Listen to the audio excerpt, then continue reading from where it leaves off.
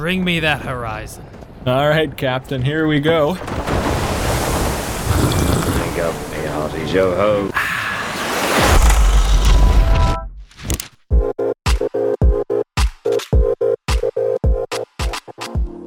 Hey everybody, it's Cameron here with the third episode of Framework, a film-centric podcast about films.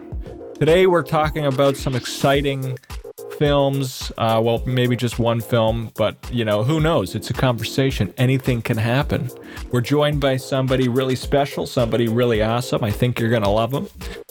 But before we get into it, I just have a reminder that things are changing at Framework. Small things, but nonetheless things that are important.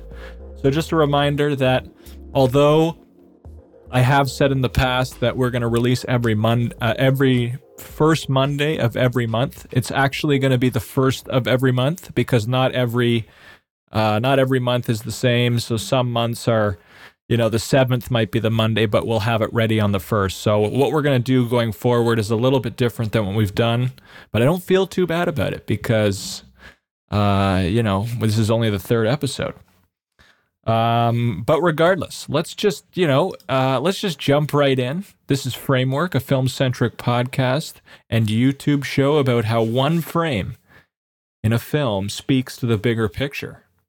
So that's it. You know that already. If you're a new listener, welcome to Framework. If you've been listening for the past 2 episodes, you know exactly how this works. You know how it's going to work.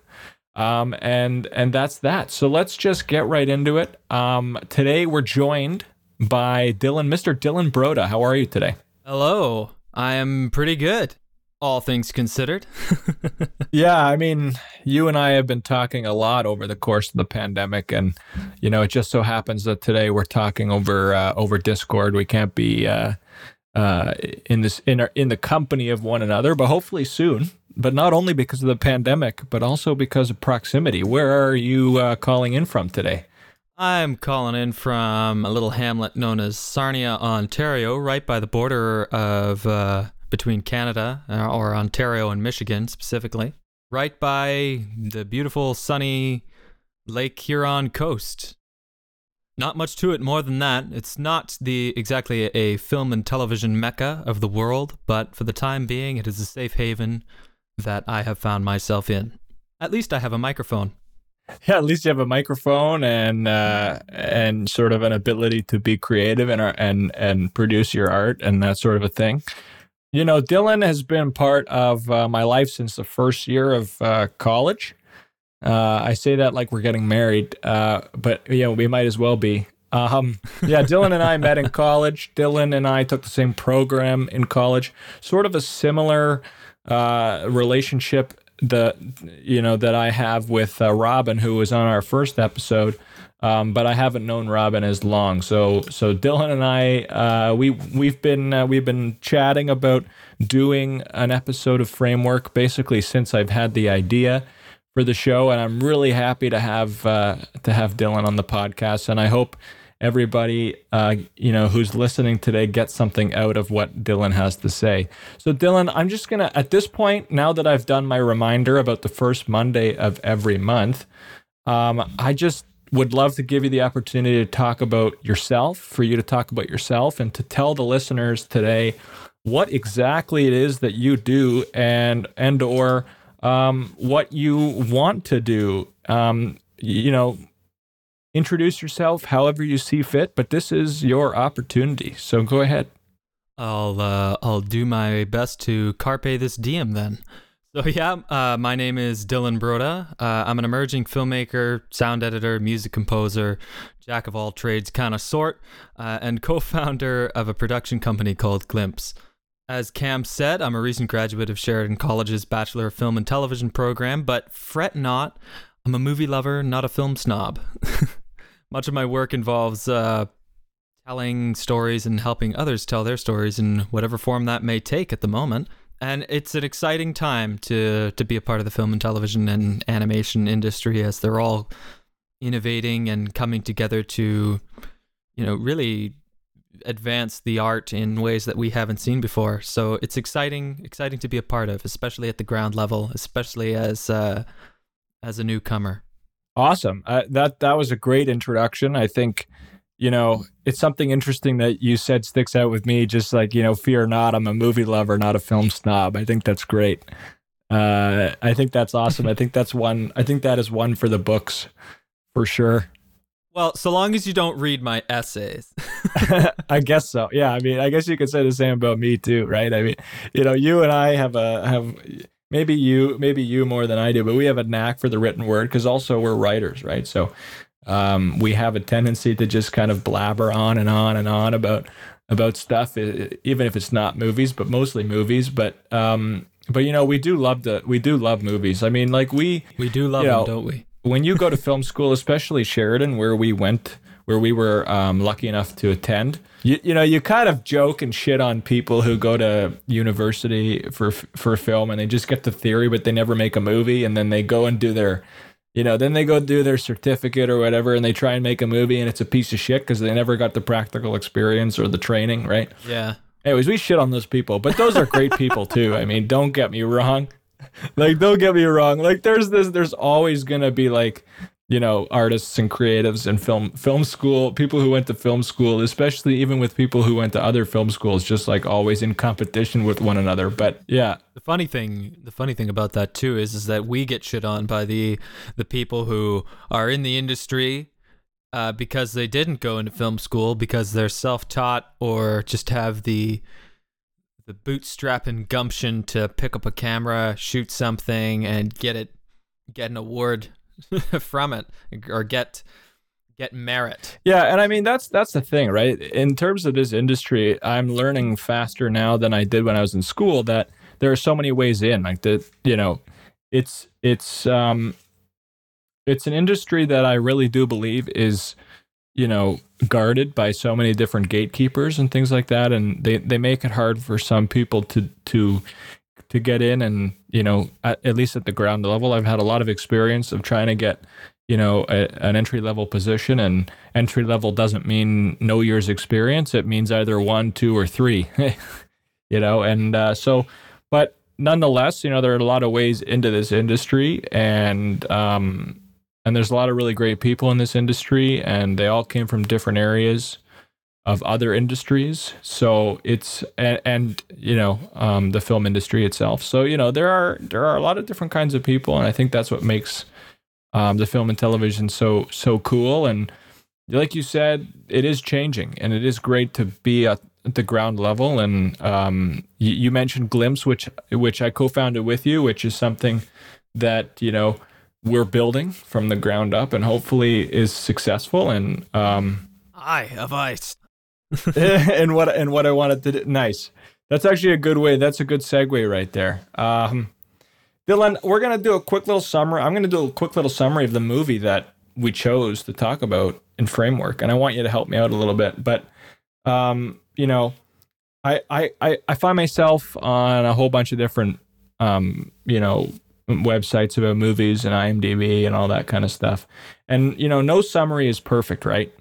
I mean, they're all more like guidelines. Right? So you got that one? You got that? Needn't use such big words. We're not but humble pirates. Yeah. I mean, I think by now, if you're an avid fan of Pirates of the Caribbean, you figured out that that's what we're talking about. We're talking about Pirates of the Caribbean, the first one, because in my view, that's the best one.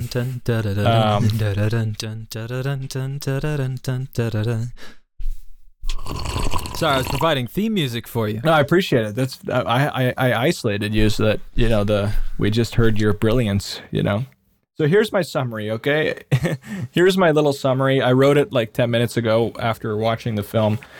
It doesn't capture everything about the movie, but it hopefully captures a little bit about it. So Captain Jack Sparrow teams up with William Turner to save the governor's daughter, Elizabeth Swann, when she is taken by a group of undead pirates led by Captain Barbossa. The movie is an eccentric adventure tale filled with action, comedy, and some romantic nuance. The film was released by Disney in 2003. The director is Gore Verbinski, and the DOP is Darius Wolski. I might have butchered both of their names, but nonetheless, that's what I've got. It's nice and short and concise, but again, it's just a summary. It's just a guideline.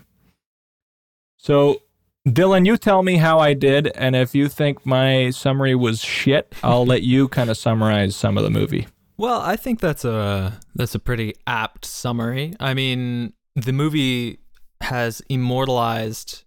It was actually a bit of a sleeper hit at first, and nobody thought it was going to do well. I mean, it's a movie about pirates at the time where pirates weren't exactly something that were cool.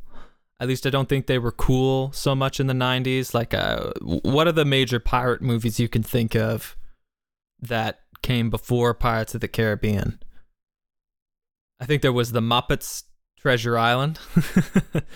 Right. I'm not entirely sure, but I don't think... I think Pirates of the Caribbean is what, made pirates what they are today. They made them cool. They made them swarthy.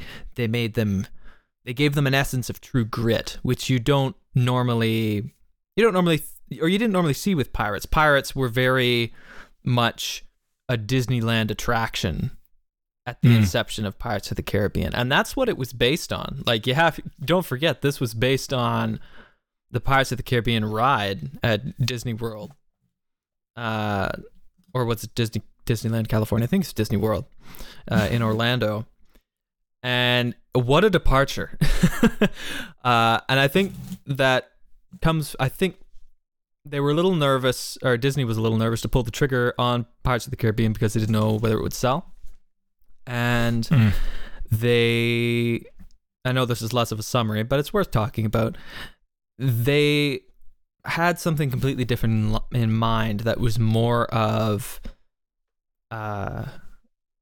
closer in tone to what the ride was, which was, the yo ho, a pirate's life for me, swashbuckling and all that nonsense. Whereas Jack Sparrow was originally on paper just supposed to be a funny man, nothing more. Little did Disney know, and much to their lament later, that it would be Jack Sparrow would become the titular character of the film. Would we say he's the protagonist? No, but he is you couldn't have the film without him. He is within and without the movie. And I think part of that comes down to just what a great character he is and what a great character Johnny Depp made him to be. And yeah, we learn that even though Jack is a pirate, he is a good man. And he watching the story unfold all the way through to him getting revenge on Barbossa for essentially taking away Jack's freedom, taking away Jack's ship and crew. That was Jack's freedom. That's why Jack wanted to be a pirate. And in the process of getting his freedom back, he helped Will and Elizabeth gain their freedom romantically. And also helped Barbossa and the ill-fated crew of the Black Pearl at the time, as Jack refers to them as this crew of miscreants, saves them as well, gives them freedom from their curse. So I guess you could say the movie's really about freedom. But when you think of Pirates of the Caribbean or Curse of the Black Pearl, there are probably many memorable images that come to mind, but this one that we're talking about today, in my opinion, is one of the most fantastic scenes in early 2000s cinema history. That may sound high praise, but sorry?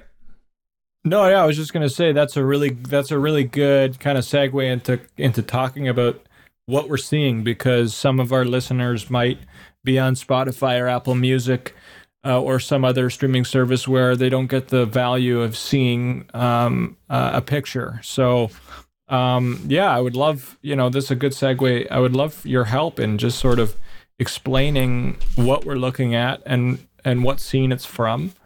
I believe both of us managed to watch Pirates of the Caribbean very recently, myself this morning, actually. So I've got good memory of where this is from, but I'll let you kind of talk a little bit about it because it was your choice. And then we can just dive right into talking about this image, talking about the movie, and talking about kind of where it fits and what it says about the film as a whole, and just dive into a casual conversation. So let us know what we're looking at. Of course. Well, this scene, or at least the stellar music that accompanies it, which we'll have to touch on as well, is called the Underwater March. And if you were to distill the coolest moments from the film outside of Captain Jack Sparrow himself, this would probably be it. But actually, before we can talk about this image specifically, I think we have to cover how we got to this point, a moment which is also one of my favorite lines from the film. So, spoiler alert, by the way, for an 18-year-old movie. But after... Oh, yeah, I forgot. after returning to the Isla de Muerta, which literally is just... Latin for Island of Death. Much to everyone's disbelief, Jack manages to sway Captain Barbossa into his plan involving Will Turner as a bargaining chip. At least we're led to believe it's his plan. He could, after all, be making it all up as he goes along. But upon agreeing, Jack yells out, "To the boats!" And no one moves, awaiting their actual orders from Barbossa. But to which point Barbossa says, "Gents, take a walk." Not to the boats, nope. Take a walk. And boy, do they. So, right after that, we cut to a beautiful establishing shot of the Dauntless as the moon breaks free from the clouds above, casting this ghostly blue light onto the water, silhouetting the ship in frame around the stone entrance to Isla de Muerta. Beautiful, chef's kiss. Then we cut underwater. How do we know we're underwater? Well, there's fish, of course. Those quickly disperse, though. The skeleton crew emerges from the depths and into the moonbeams, showing us what they really are. And they're in view, but not entirely, as they walk slowly and menacing towards the camera, right up until they're underneath the ship. And for a moment, they appear human again, a glimpse of the men they once were, before emerging on the other side as this undead horde they've become. And at this point, we've already seen the skeleton's special effect in the moonlight gimmick a few times, but at this scale, in this setting, the reveal is spectacular in such impending slow motion. So that's the scene we're looking at, or the frame we're looking at. This cross section of this scene is as they're approaching us. It's worth noting, too, that the filmmakers do not use much slow motion cinematography in this movie. So when it's used, as it should be, it's used for emphasis. But not just emphasis, it's practical, too. They're underwater, after all. And when you think about the physics of it, wading through water, it's difficult enough. But imagine if you did not float, walking underwater, how slow and laborious that would be. Perhaps skeletons are more hydrodynamic, but they're still slow. But that's just it. The water cannot stop them. Not even the pressure or darkness of walking on the seafloor. So what makes these cursed pirates so terrifying, and anything for that matter, is this image of a persistent, unyielding evil. But I digress. Let's talk about this frame specifically. The first thing I like about it is the clever choice of how they've framed the pirates between the ship's underbelly and its shadow. So they're effectively narrowing the frame. Now, as we know, a good scene in any movie is one that can do multiple things at once, right? And this image is an example of something that's doing three things at once. The first and most obvious is that it focuses our attention on what is about to unfold, because they're stepping into visibility, right? It's a kind of the tree versus the forest effect. We don't see all of them, but it's insinuated rather than spelling them out that, you just see this massive skeleton pirates coming towards you in this murky blue. And I would love to talk about the murkiness of the underwater and the great, almost the blue gradient that we see from the ocean floor to, moving up in the frame where the light is coming in through the kind of where closer to the surface, and I what I noticed from watching, not just in this frame, there, you know, I mean, it's absent in this frame, but something that the whole movie manages to do is contrast the colors orange and blue. Mm-hmm. And a lot of that is practical, right? I mean, when when you're in the Pirates age, you're kind of like you're expecting there to be a lot of gunfire and fire and all these kinds of things. So, which means there's going to be a lot of orange, and then night falls, and you're in sort of a more aggressive or violent scene, and the blue kind of comes with it, right? Yeah, and in this scene, there's no orange whatsoever. It's just the light, even the light coming from the moon. It's coming from the moon, not the sun, so it's closer to white than it is to any other orange color. So it just once again reminds you in this frame that we're with the skeleton crew, not with anybody else.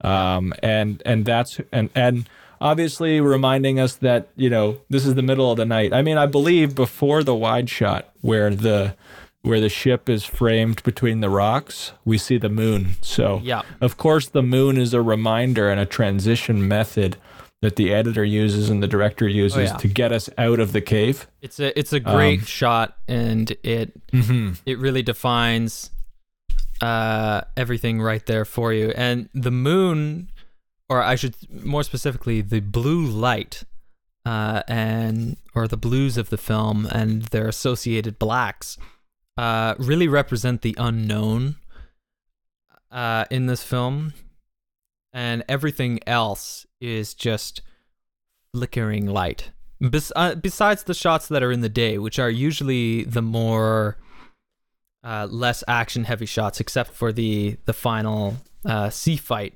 where they end up getting marooned on the island again. But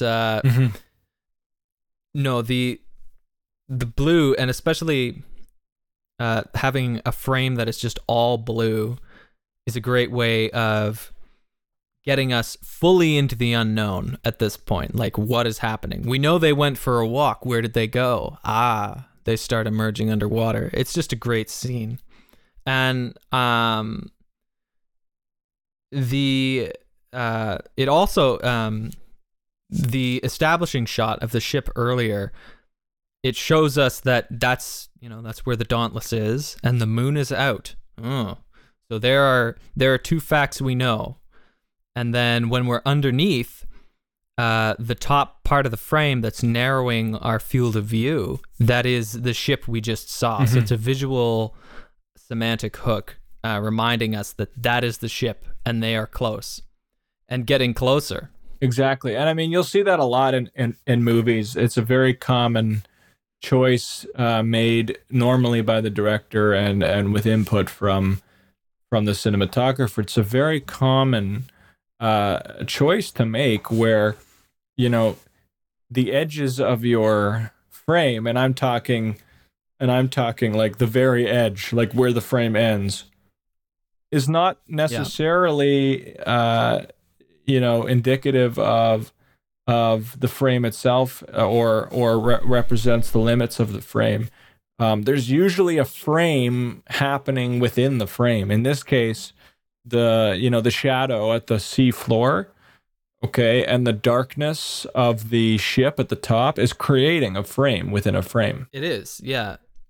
Which at the time, it must have been something to see this in theaters. This is when widescreen was really starting to become more prominent, and they shot this in Absolutely. widescreen. I remember viewing this on our old cathode ray tube TV, our 4x3 box. Made the movie look terrible because it just scrunched it, and we were like, where's the rest of the movie? Why are these big black bars on the screen? But the width of it does allow you to see more action, so I'm glad that movies went towards a wider view. But that's a final point too, is that creating of the frame within a frame limits our field of view, which gives us no escape visually. And they're the only area that we can look through. The pirates are approaching us. Yeah, and when you think about it, I mean, it's very common in terms of craftsmanship and technique for filmmakers to visually convey something that the audience should feel. Visually convey something that not only represents what the audience should feel, but also what the other characters who might be off screen are feeling. So, for example, Commodore Norrington's ship, okay, how they've been duped because they're waiting at the entrance to the cave in these other smaller boats, and only a few, right, of Commodore Norrington's crew are on this ship waiting.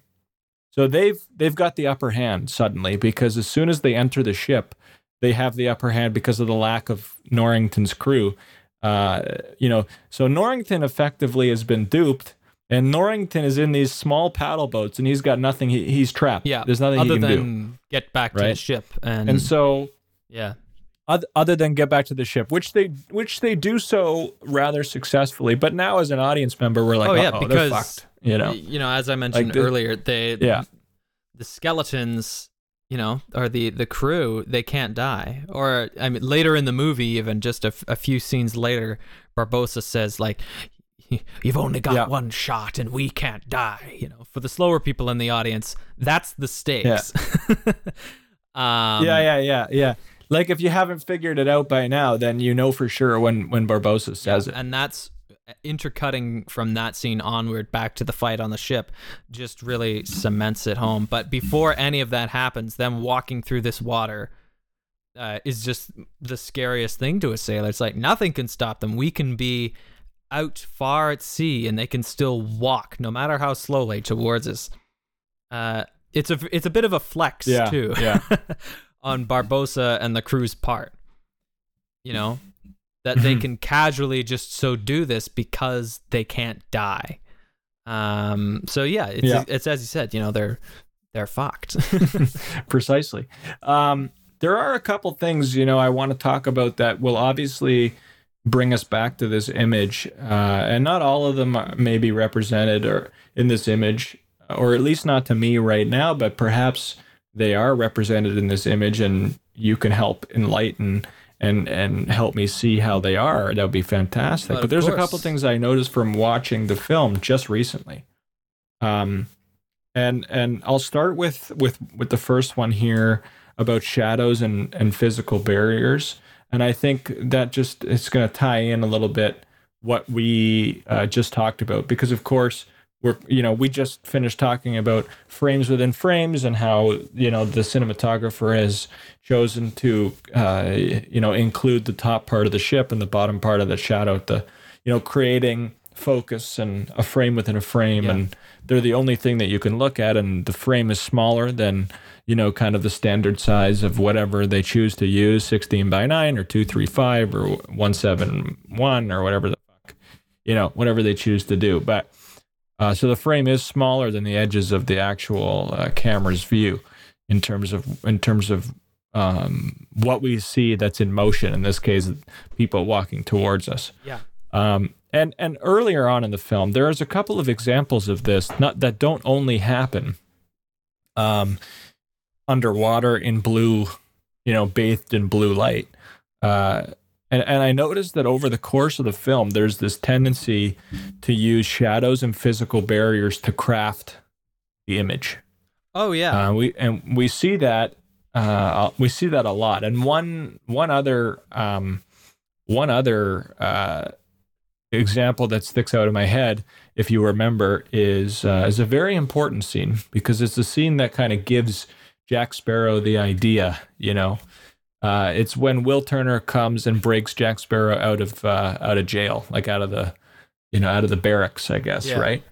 And he's talking about leverage, and before he actually opens the jail cell, pops it open. There's a shot from the inside of the jail cell where looking through the bars, and they're casting a fairly dark shadow onto Will's face, right? Yeah. And in this case, the shadow. Exactly. And in this case, the shadow's underneath his eyes. And I've seen in some films where like the shadow actually covers their eyes, and that's a very bold choice. But in this case, it's underneath the eyes, so you can still connect with the character in a way that you desire to as the audience. You know, we want to see the eyes, right? Yeah. But that, you know, the casting of that shadow is so subtle, and the fact that there's this barrier, it tells you so much about where the character is and where they're going to find themselves kind of later on in the film. And then, you know, the writing comes in so perfectly, exposing later the fact that he is the leverage, as you very correctly just said, you know. Yeah. So it's a trend like throughout the film where where the cinematographer uses shadows and barriers to play with and they cast shadows into the frame that reveal just enough information. That's the art of it. Just enough information so that the audience instantly gets and understands what is there beyond the obvious. And it's a very you know, we don't like to think as screenwriters or as filmmakers that we're playing mental games with the audience, but we're very much working hard to entertain you. And in order to entertain you, we have to make you, I believe it was Brad Bird that said this at a TED Talk, but you have to make the audience work for their dinner. You know, you have to give them just enough information, either in the form of audio, visual, or musical cues, or even dialogue cues, that give more information, but just enough information to keep the audience interested and wondering and invested in the story and already starting to jump to conclusions. That way, the brain is equally satisfied when some conclusions are met, and also surprised when some conclusions end up being a twist. And that also works very well in setting up everything we know about the skeleton crew of the Black Pearl. Is your brain starts to wonder, now these guys are skeletons, so what happens if they were to fall overboard? Well, they don't drown. Yes, or for example, like, yeah, or for example, like, you know, and this very much plays out. Like, what happens if a bomb explodes near them? Yeah. Or inside them? Right? So things like that. That's part of the fun of writing good action, is basically the what if and but then. You know, taking your subject matter, be it skeletons or an undead pirate, and adding a bunch of what ifs. What if they were underwater? What if they were caught in an explosion? What if the bomb was put inside of them while they were skeleton, and then they were pushed out of the moonlight, and now they're human again? What would happen? You know, those kind of fun questions lead to really interesting and satisfying visual scenes. Definitely. And this is a little bit of a transition that might be into something that talks more about maybe some other scenes in the film and other frames in the film. But the visual language of this film is really interesting, because I noticed a couple things, and I actually had to pay a lot of attention to it. But you know, I really believe that the visual language hinges on something that I refer to as steady urgency. Okay. And I'll explain what I mean. And I mean, of course, this is very much a studio film with a high budget. So, and they've got a lot of stuff going on. They've got a lot of cast members. They've got a lot of highly involved scenes that might involve a lot of visual effects or practical effects. Which, not to mention, the CGI at the time still stands up today. It does, absolutely. Albeit with much help from the high contrast, low key lighting that we talked about. That is in much of the film. And so what I'm getting at with the steady urgency is interesting. I mean, it's not just referring to what it looks like and how they shot it, but basically how they approached production, because I feel like they approached the film in a very classic sense. Like there's a lot of scenes where, you know, there's a wide, there's an over the shoulder of both characters talking, and then maybe there's a close up and a close up of an object, and then that object is going to be a transition from the scene prior, right? So they do that a lot, and that's very classic, you know, Hollywood kind of, well, not classic, modern Hollywood. Okay, it's very modern Hollywood, Disney, and, you know, these big companies who find a way to get you in a scene as soon as possible and out as late as possible and out as soon as possible, right? But the steady urgency also applies to the visual language. And I want to talk about handheld and Steadicam shots and how a lot of this stuff appears to be on a jib, okay? And how forgivable some of the handheld shots are, even though there aren't a lot. You know, and the reason that they're so forgivable is like very simple. It's because of the locale. Like they're literally they're on a ship or they're underwater. And if you've ever been on a ship or if you've ever been underwater, you know that your body doesn't necessarily control all the movement. Like you're not on pavement, right? Yeah. So that scene where Barbossa is introducing Elizabeth to the curse and whatever and trying to get her to eat, you can see how, you know, the whole table is moving and whatever. You can see the stuff hanging and swaying in the background, stuff like that. And a lot of that is on a dolly track or on a tripod or on a Steadicam, but only some of it is on handheld. And actually, it's funny because for the most part, the camera moves without calling attention to the operator. That's kind of what I'm getting at, right? Yeah. And yet it still manages to generate a sense of urgency, especially in those scenes where they're being attacked or there's like a fight. There's a fight scene going on, you know. And if you've ever seen, you know, BTS of Pirates of the Caribbean, they've got these huge rigs. Oh yeah. You know, and the camera's kind of done.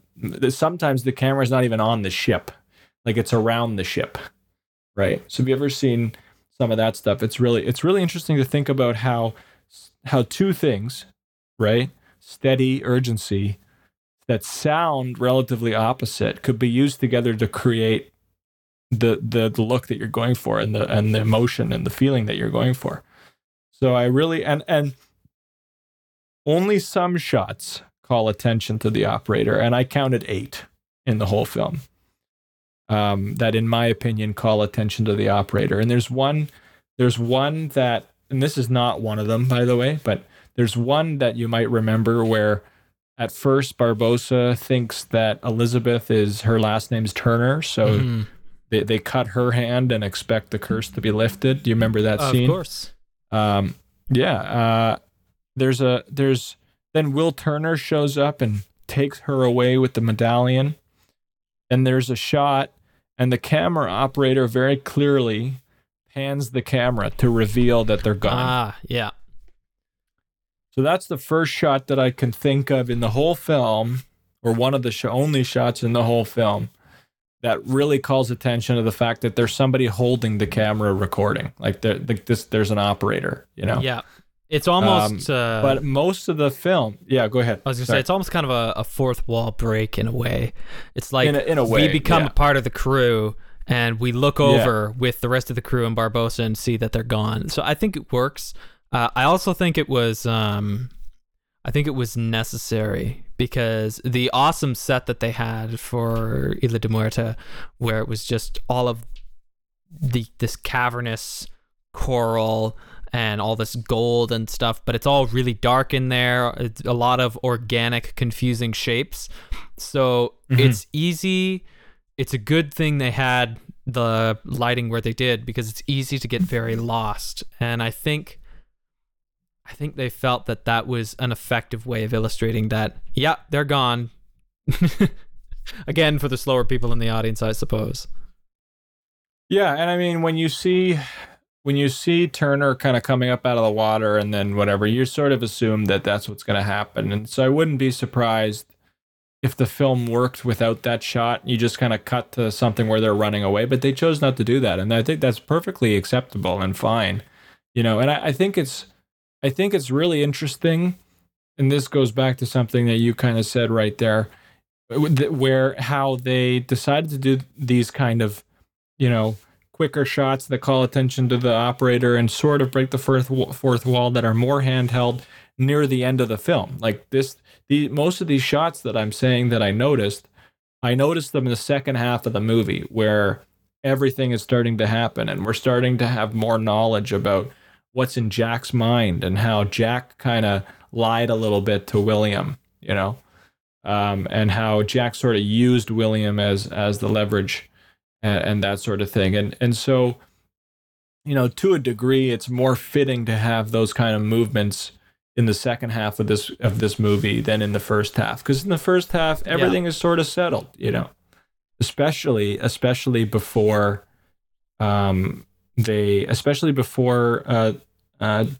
invades Port Royal for the first time, where they capture her, scene. which is basically what jumpstarts the whole film. It's a great scene. Oh yeah, everything is so perfect in the choreography, and how, like, you know, they go in, and there's a great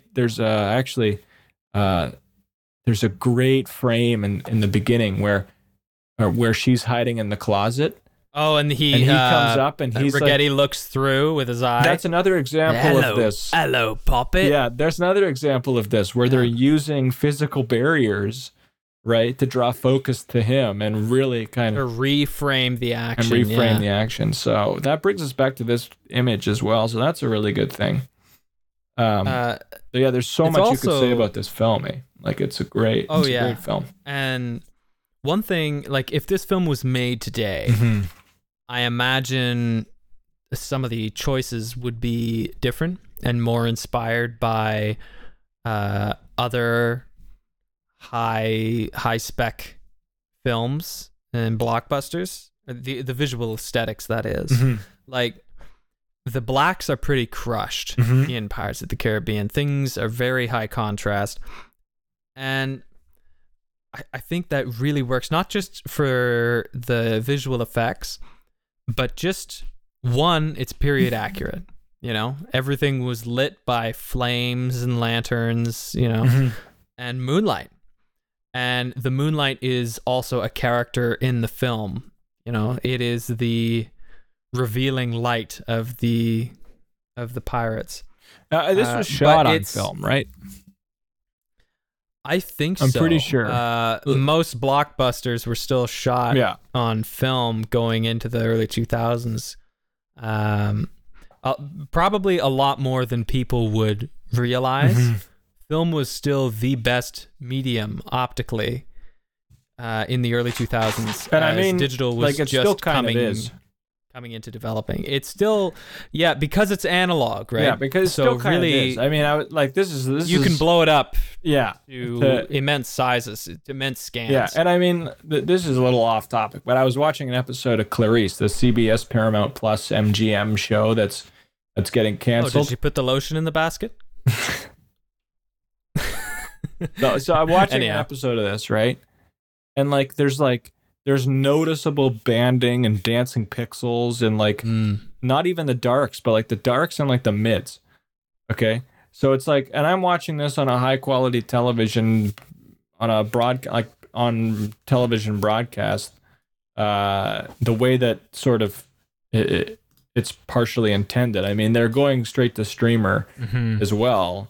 But I mean, the fact that I'm seeing banding and dancing pixels, and the fact that it was shot on Alexa Mini and Alexa LF, means that we've got a long way to go.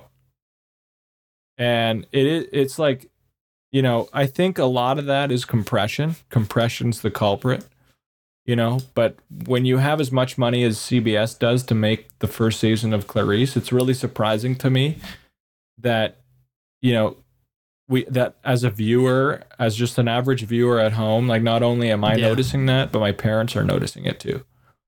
And, you know, I popped the DVD in for Pirates of the Caribbean, and there's absolutely no banding, no dancing pixelation, nothing. Yeah. Even the screenshot of this looks great. It's and that's the thing too, is the fact that film is a little more forgiving when underexposed or overexposed. And it works very well in this case too. Not to say that it wasn't color graded or corrected. Of course it was. But the intentional choice to obscure things has the audience imagining more complexity or more unknown things, more imagination. Where maybe only a small number of elements are clearly represented. So it enhances that feeling of uncertainty and mystery throughout the whole thing. And I think this shot that we're focusing on is the prime example of all of the film's good features working for it. The obscurity of the shadows, the blue of the lighting, the gimmick of the moonlight shining on them, causing them to turn into skeletons. It all works so well. And you combine this with the music in this scene, my goodness, by Klaus Badelt and Hans Zimmer. It kind of ingeniously combines, and this is something you'll definitely have to go back and listen for, but it combines all the different themes. It combines like the swashbuckling theme that we hear earlier, the lovers theme between Will and Elizabeth. The cursed crew theme is what makes up the most of it, and then it eventually segues into the theme of the one last shot. And it is a march, like the Undying Skeletons. It's triumphantly and dramatically rising in this unwavering tension. This dun dun dun dun dun dun dun dun dun dun dun dun dun dun dun dun, and you've got yourself the perfect summary and lead up to the climax of the film, which is right where that scene takes place. Yeah, and it's just funny because I was just about to prompt you to talk about the music in this scene, because it is so. It's such a culmination of what we've heard already, that makes it so relatable and understandable to the audience. Just when you see it and hear it, you like, oh shit, there's a battle. And it's coming. Also like, yeah, and it's a heralding moment for the crew as well, because we cut to a side shot after this one, where we see them as men walking underwater, just regular men underneath, in the shadow of the ship, unexposed to the moonlight, kind of walking across the threshold. There are various various close-ups after this shot to reveal a lot of visual symbolism. And you know what? Okay, so that's really good, of the visual symbolism part. There's two things I want to get into that are that we can tie back into this image, but it's a little bit more to do with the film as a whole, which is, I think, important because we got to get to that. But before I do that, I just want to remind the audience that this podcast is sponsored by and produced by Red Curtain Entertainment. It's uploaded to RC Podcast, a subsidiary of Red Curtain Entertainment. Kevin DeRoos is the executive producer. I'm the producer and host, and today we have Dylan Broda as our guest. Hello. Dylan, where can we find your work? Oh, where can you find it? That's an excellent question. I suppose you could find some of my stuff and links to my stuff on my Instagram page at Some People's Kid. Okay, cool. Some People's Kid. Beyond that, I hope to share more in the form of movies that you can go and watch. But we'll get there someday. Oh, we'll get there someday. Are you working on a project right now? There is a project, of course, that you and I are working on together that we're in the development stage on. But did you want to share a little bit about that, or do you want to keep that secret?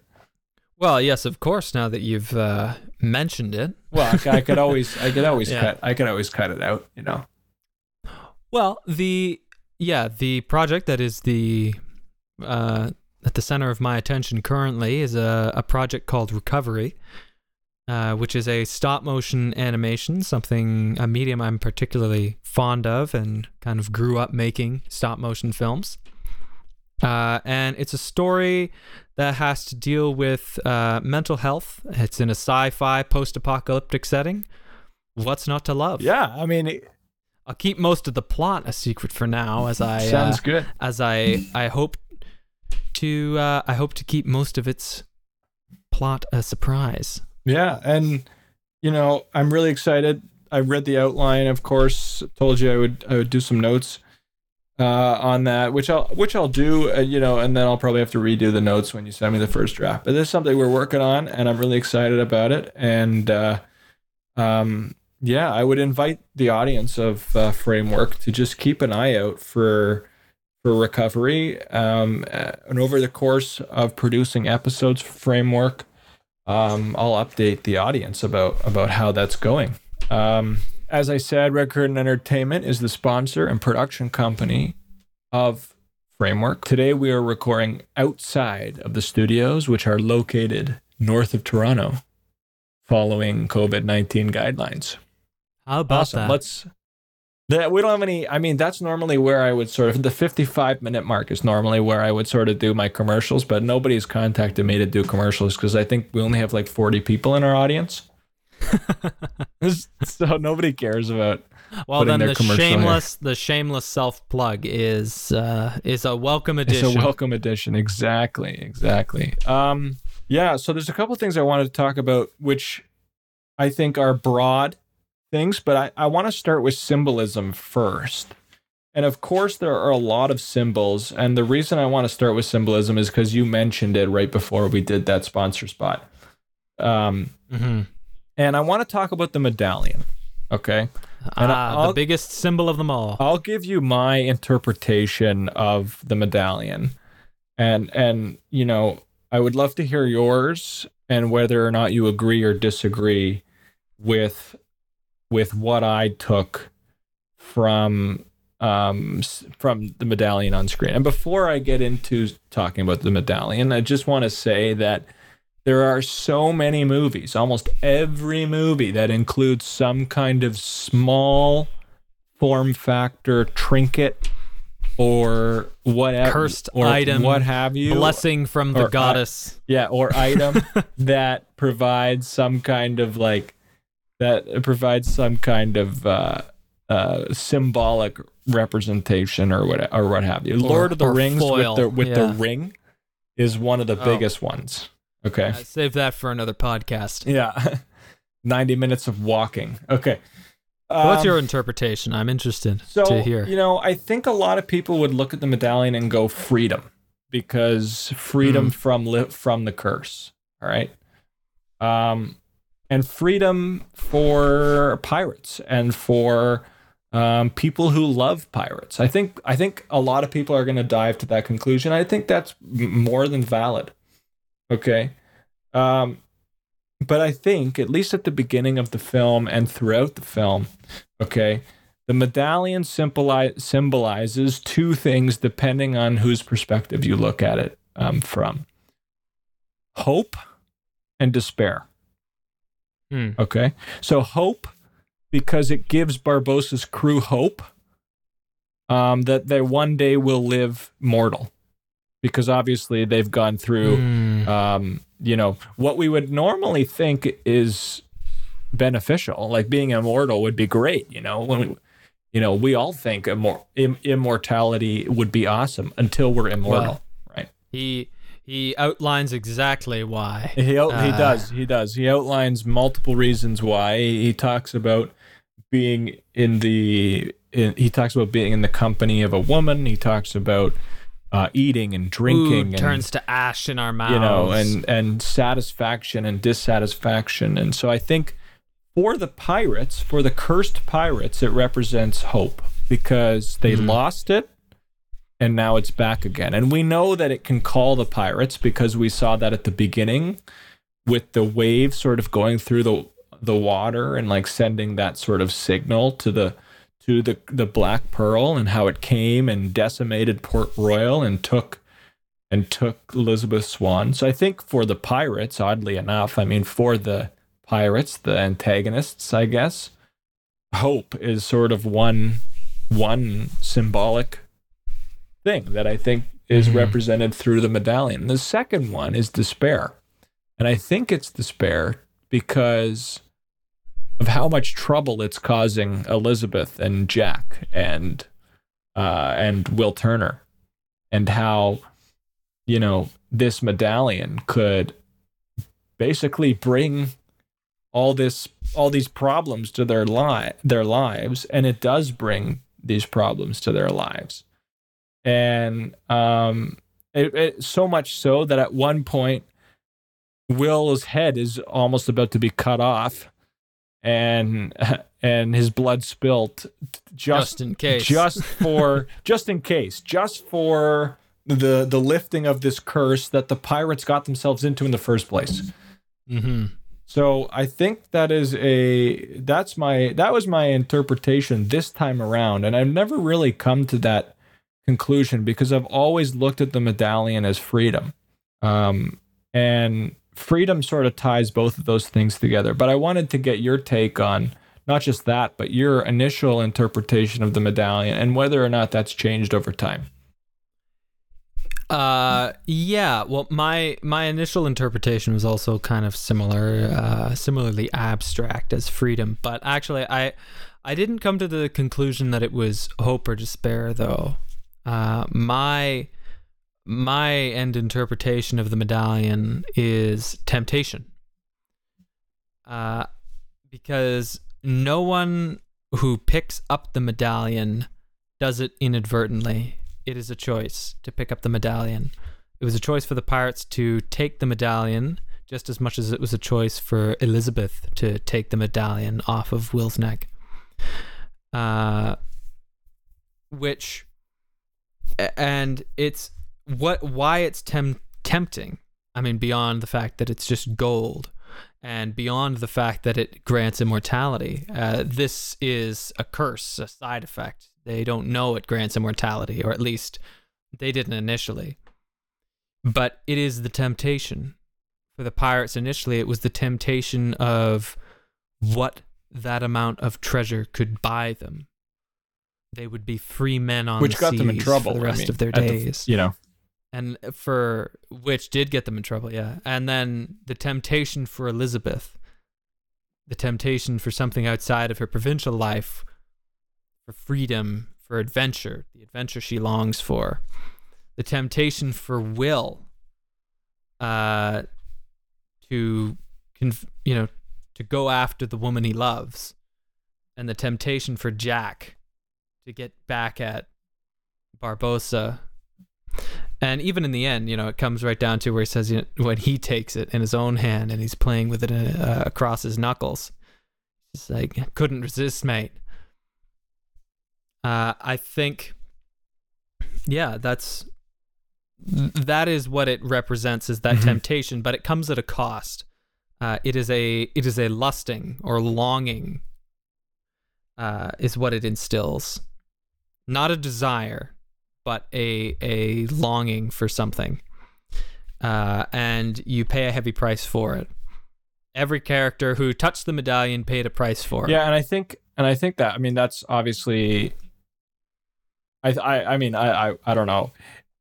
It's not about accuracy, but I think that's a great interpretation. I think temptation is not something that has come to mind to me before, but I think that ultimately, that might be more accurate than freedom and or hope and despair and whatever. However, with that said, of course, with the temptation comes the hope that, even though instinctually, the characters or some of the characters might already know that, with acquiring the medallion does come some sort of price.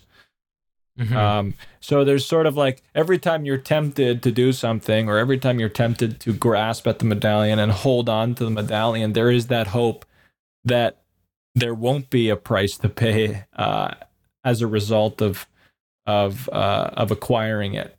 And 100% of the time, they're wrong, because there is a price to pay.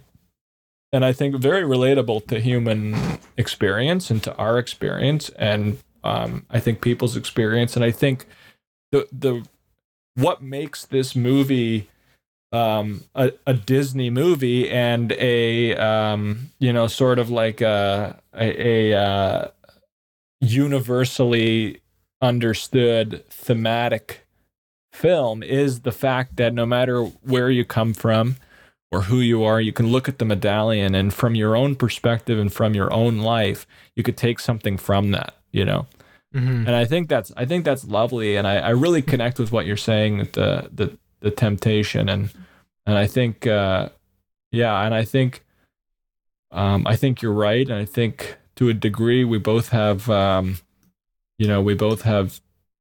some interesting thoughts about the theme of this movie. And what is your medallion, ladies and gentlemen at home listening in? Put it in the comments section below.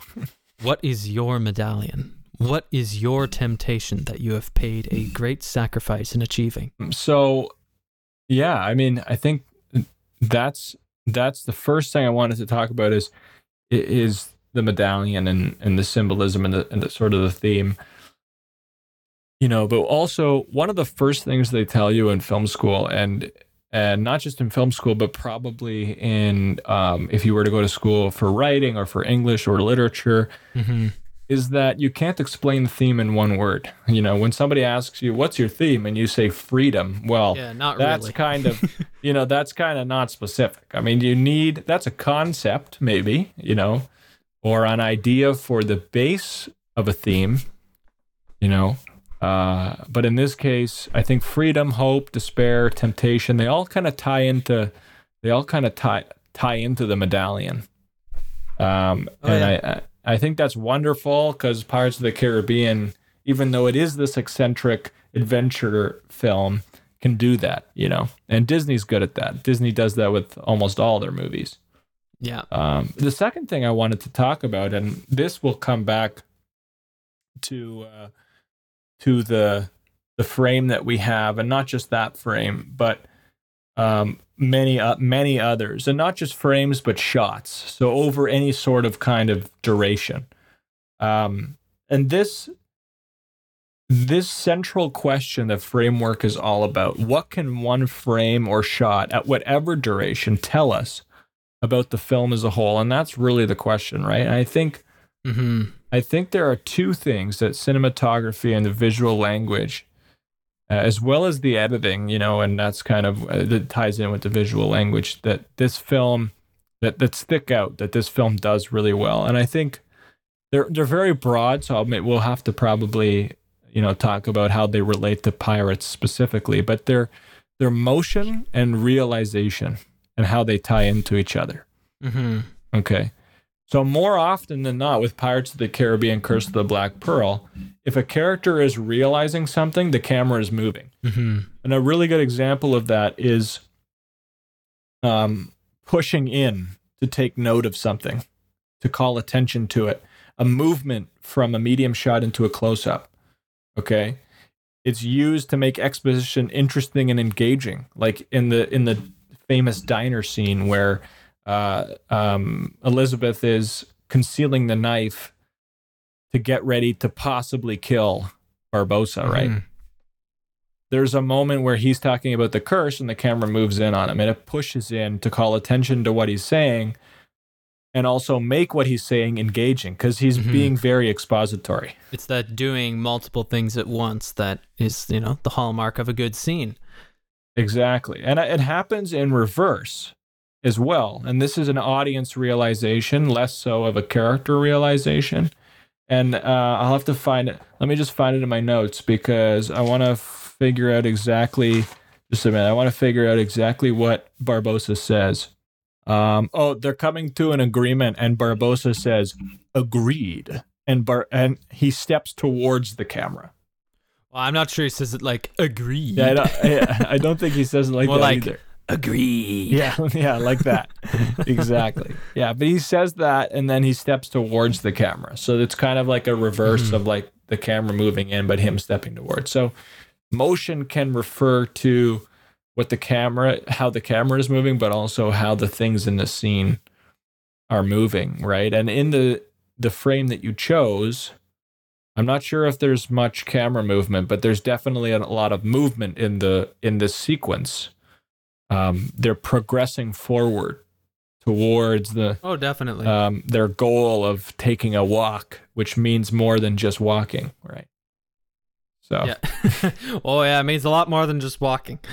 There and the movement too, as I mentioned earlier, is in that slow motion, which for all other, I think the only other slow motion parts or cinematography in the film is reserved for shots of the medallion, like the medallion being dropped, the medallion falling, the medallion floating in the water. Besides maybe, I think, the flag, like the black flag at the beginning unfurling when the wind changes in Port Royal, I think that was also in slow motion, but perhaps not. But I think that says something as well that the filmmakers were trying to achieve was the ethereal, or slow motion was used to explain the ethereal, or was used to show the unreal or the supernatural elements best. And I think using that one shot in the film also as slow motion parallels with the shot we get at the beginning of the film where the medallion is around Elizabeth's neck after she's fallen off the platform below near the rocks into the water, and the medallion floats up slowly and it releases that pulse. You can just kind of imagine these skeletons walking across the ocean floor in search of the medallion, which actually brings me to an interesting point, which is something I've always wondered. This scene is actually a bit of a plot hole. Or is it? Decide for yourself. So earlier at the beginning of the film, shortly after Elizabeth is captured and brought on board the Black Pearl because she's using the name Turner, in her negotiations with Barbossa and the pirates, she threatens to drop the medallion over the side of the boat into the harbor below. And she teases this by releasing just a little bit, but still holding onto the chain. And then they're all like, no, they were worried she was going to drop it. But why? Why are they worried? Surely why are they worried? They're not afraid of going down into the water. They can survive underwater. They can feel its presence. They're drawn to it. So it being dropped in the water is not it wouldn't be an actual threat to them. They could easily retrieve it because we see them walking beneath the seafloor later in the film. That begs the question, why did the filmmakers leave that there, or why did they choose to do that? Because it would be a bit of a plot hole. That is the whole motivation for Elizabeth's negotiation. Well, I think that one, it sets up that the pirates aren't really negotiating with Elizabeth. They're kind of playing her. And two, their reaction is visceral more than logical. They are connected to the curse, and so of course they're going to have a dramatic reaction whenever they might lose the gold, even if they know that they can get it back. So knowing that, I think that's a fun choice, because at the beginning we think that, she's negotiating, she's got him. But then later, we realize that their reaction to it being dropped was almost like an invisible set of strings attached to them. And as soon as she dropped it, it started pulling them towards it. It's almost like as soon as it was leaving their hands, they were ready to jump on it. I think that's a fun a fun thing, because if it's not a plot hole, again, decide for yourself, then it's not of any great consequence to the film as a whole. But if it is a plot hole, then it's not of any great consequence to the film as a whole. But if it's not a plot hole, as I don't think it is, then it's a very clever and intentional use of blocking and action, as well as world building, all in one little quick scene of the teasing of the drop of the medallion. That's an interesting. I love that scene. Yeah, just the sound of like the medallion kind of partially coming out of her hand. Oh yeah, and the cut to a close up almost of kind of a cut to a close up. But yeah, no, I love this scene. And it see what you said sort of begs a question in me a little bit about the world. Mm-hmm. Because who's to say that they're immortal, or like that the effects of the immortality are during the daytime? Because the moon comes out and there's a big emphasis on the moon and the moonlight, and that's when we sort of see that the curse affects them in terms of their body physically. So that begs the question, like, in daytime, could they walk under the water? Or, even though they can't be killed, do they have those other abilities? Like, how far does the world building sort of go, right? I would say yes. And there's a few reasons why. First is we see that Barbossa gets stabbed in the chest with a knife by Elizabeth, and it does nothing. He doesn't bleed. Yeah. There's also in the scene that we're talking about, when they go under the boat, we see them as normal human beings in the shadow of the moon. But as soon as they step back out into the direct moonlight, then they're skeletons again. I think they still are prone to damage, like how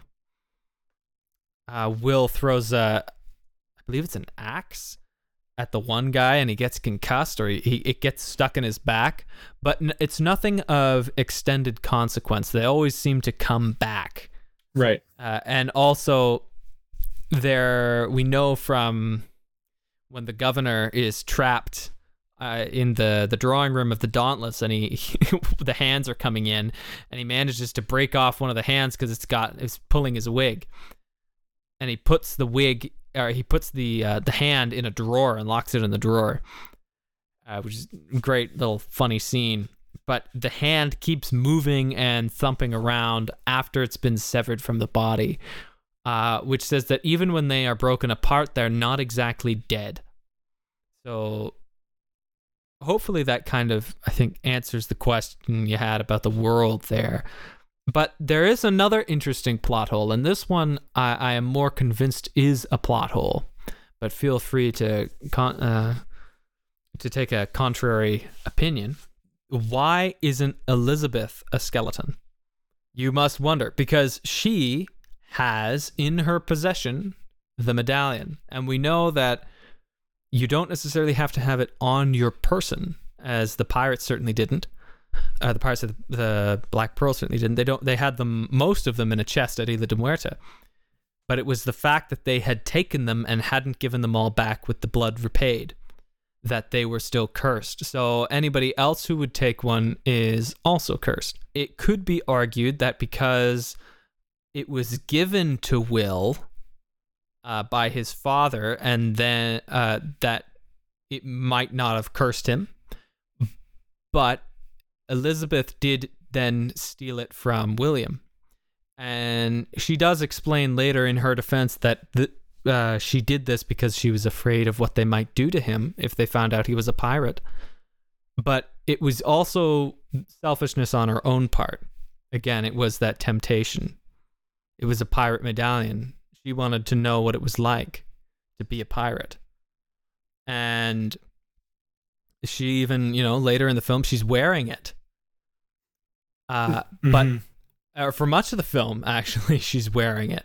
So why isn't she cursed? Why doesn't she share the curse? She took it from someone, maybe perhaps not from the island itself, but she did take it, and it is in her possession. And we know that even if it's taken indirectly, it still affects the bearer or the taker. In the case of Jack the monkey, for instance, who is an undead monkey for all of the movie and for the rest of the series, in fact, as a running gag, because the monkey took a medallion and has it in its possession, which is why it is also undead. So it begs the question, why isn't Elizabeth undead? Yeah, so I mean there's probably somebody out there, like, you know, who's more equipped to answer this than I am. I think you sort of answered it. Like, I think you sort of answered why it's possible that why she is not undead is because of not how she acquired it, but how Will acquired it. And then it's not until it returns to the possession of Captain Barbossa that it actually becomes effective again, I guess. That she took it out of fear that he was a pirate, which is untrue. Yeah. I guess you could make the argument that Will is a pirate by blood. Oh, yeah. Well, he is a pirate or his father was a pirate, and that was what Captain Jack Sparrow was trying to beat into his head at the beginning of the film. Was he could still be a good man even if he was a pirate, or even if he had a father for a pirate. Yeah, it's nice that the movie comes full circle, and at the end, where, you know, Elizabeth's father's like, well, are you sure this is what you want? He is a blacksmith. And then she goes, no, he's a pirate.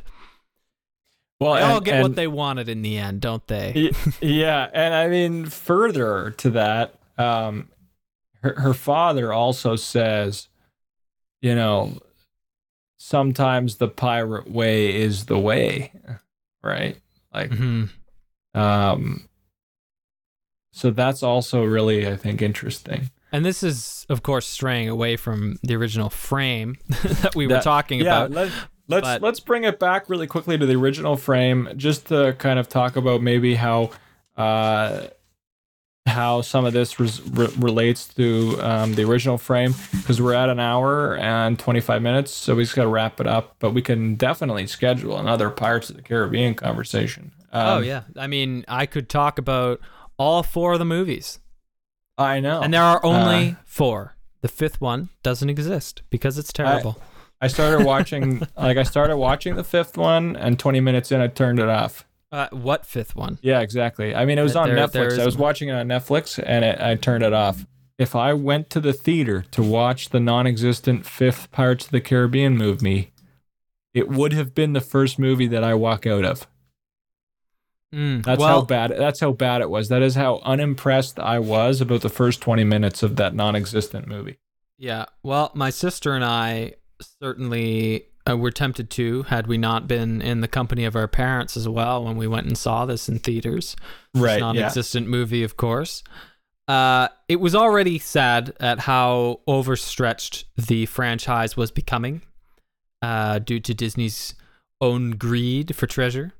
But that being said, the 4th one, none of them from the 1st, 2nd to the 3rd and the 4th will ever be as good as the 1st. No, the 1st, and that's why we're talking about this one. The 1st was magic was lightning in a bottle, and that's why, you know, there's so much to talk about. Honestly. But the second and 3rd, and even the 4th, were good continuations of the story and its characters.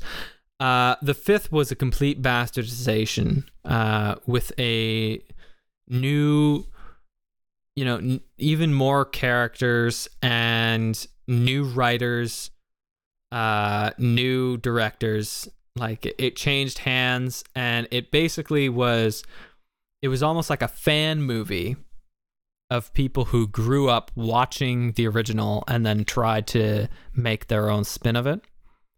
And they completely ruined Jack Sparrow's character as well as Barbossa's character, and they also kind of they did something terrible, which is they removed the meaning from everything, from all of the past movies. They deflated the meaning by involving Greek mythology for some reason and creating a magic MacGuffin that undoes all curses. You know, that's something you see in like a children's cartoon, not a movie, not a blockbuster feature. That's a pretty weak device. And like for them to do that, cheap way out. Yeah. For them to do that at, basically destroying all of the magic of the series, from the undead pirates to Davy Jones to the Kraken to the Locker, all of that is moot now because they could have just got this this trident of Poseidon, and somehow that has the Greek trident of Poseidon has an effect on, all of the other pagan gods of the sea. I don't know. Permit me to doubt. But again, that movie doesn't exist. Yeah. It really doesn't. There's so many other issues I have with it that I can't even begin. But that might be a fun talk as well one day, just shitting on the non-existent fifth Pirates of the Caribbean. Yeah, and if we do that, I'll have to actually go and watch the whole thing. So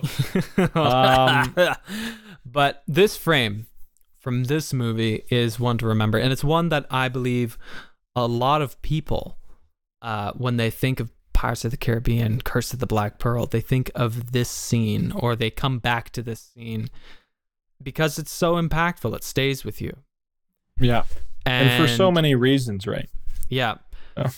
It really, if you were to use one scene from the movie in the trailer, that's the one I would do, because it doesn't reveal anything, but it introduces you that everything you need to know. Yeah. It gives you the threat. The threat becomes very real. And it also sort of, it also kind of just says, hey, it just says, hey. It basically, see, you know what, without actually putting that line of dialogue into the trailer, this shot and scene is basically the essence of Barbossa's line, "You best start believing in ghost stories because you're in one," Oh, yeah. If there's one scene or sequence that kind of shows that the best, it's the sequence that comes after that line of dialogue, but also this one. But also this one, yeah. But also this one. So, I think you're right. I think if you were to do a 30 to 45 second teaser trailer for Instagram, nowadays, this is a perfect scene, with the music and some sound and oh yeah, it'd be great. There's something, the thing about this scene is it takes a beat all unto itself. Not a lot of movies do that so much, at least in the West. I find many Japanese and other foreign films, but particularly the works of like Akira and the stuff by Miyazaki, and even the earlier Japanese works like Kurosawa, they all take moments to establish setting, tension, and world just by observing, just by being. They show these scenes without dialogue, or just these establishing scenes, or scenes where it's just an army marching across a field, or in the case of Throne of Blood, it's the trees marching towards them. Those things we often, and what I mean by over in the West is we often in Hollywood are always cut to action, cut to action, cut to action, action. And this, while this is technically action, I would argue that it's more of a scenic moment. We are, helpless observers underwater as this scene is unfolding before us. And it gives us a moment to appreciate everything that's happening and everything that's come before, as both the music and the visuals remind us of the stakes of the stakes and the plot of the film, and it builds us perfectly. It creates a moment of rising tension right before the actual climax, whereas many other movies would have either a slower start, gradually just kind of cutting into the action of the climax, or just kind of abruptly, from one action to the other, boom, now we're in the climax. Taking this moment not only gives the characters their due screen time, but it also gives the audience that moment of awe, that moment of going, whoa. And that's what I love about cinema. That's when it takes you out of your seat and puts you in the movie. Yeah, and you know what? Like Dylan, that was such a fantastic way to conclude this episode. I think you wrapped it up like a present on Christmas morning. That was really beautiful. And you know what? I think the only thing that I will say is I love cinema for some of the same reasons. As I said in episode 1, if you were there in episode 1, I really do believe that cinema is the closest thing to real magic. And we experience it every time we watch a great film. And while there are a lot of subjective elements and interpretation involved in art, not just film, but art, we know when we see a bad movie. And this is not a bad movie. And I really do believe that film is, the closest thing to real magic. And I really just hope that over the course of our careers that we can produce something of this scale, this scope, this quality, and have it be seen by a large audience. Unlike this podcast, unfortunately. Hopefully we'll kind of gain an audience and we'll build an audience. And I really want to thank you very much for coming today on Discord to record. Thank you for having me. And, all we can do is try to make our frames work. That's right. Just a reminder, just to talk a little briefly, just before we hit the record button one more time to end the recording. I just want to say thank you very much to the audience that does listen and watch on YouTube, and hopefully will move over and or stay on YouTube, because we will continue to upload to YouTube as you are most appreciated. Yeah, as we start using some streaming platforms. I just want to say thank you very much for everybody's involvement so far, as this is our 3rd episode. If you want to watch or listen to an episode about Scott Pilgrim versus the World, you can go back and listen to episode 2. Joker is episode 1, featuring Robin Johnston. Episode 2 features Kevin Drews. Those are great films and some good discussions. So go check those out if you have already. I hope you'll stay with us for the rest of our journey in Framework. Framework is a film-centric podcast featuring various young filmmakers as they talk about how a single frame relates to the bigger picture. Producers, writers, directors, and cinematographers break down films and dig deeper into the art form as a medium for storytelling in this modern world. And what a world it is of pirates and more pirates. Thanks, Dylan, so much for being here. If there's anything else you want to add to this podcast, feel free. Otherwise, we'll call it a day. Thanks for having me. It's been wonderful talking. It has been great, and hopefully we can have you again. Maybe to shit on Pirates 5. Bring me that horizon. All right, thanks, Dylan.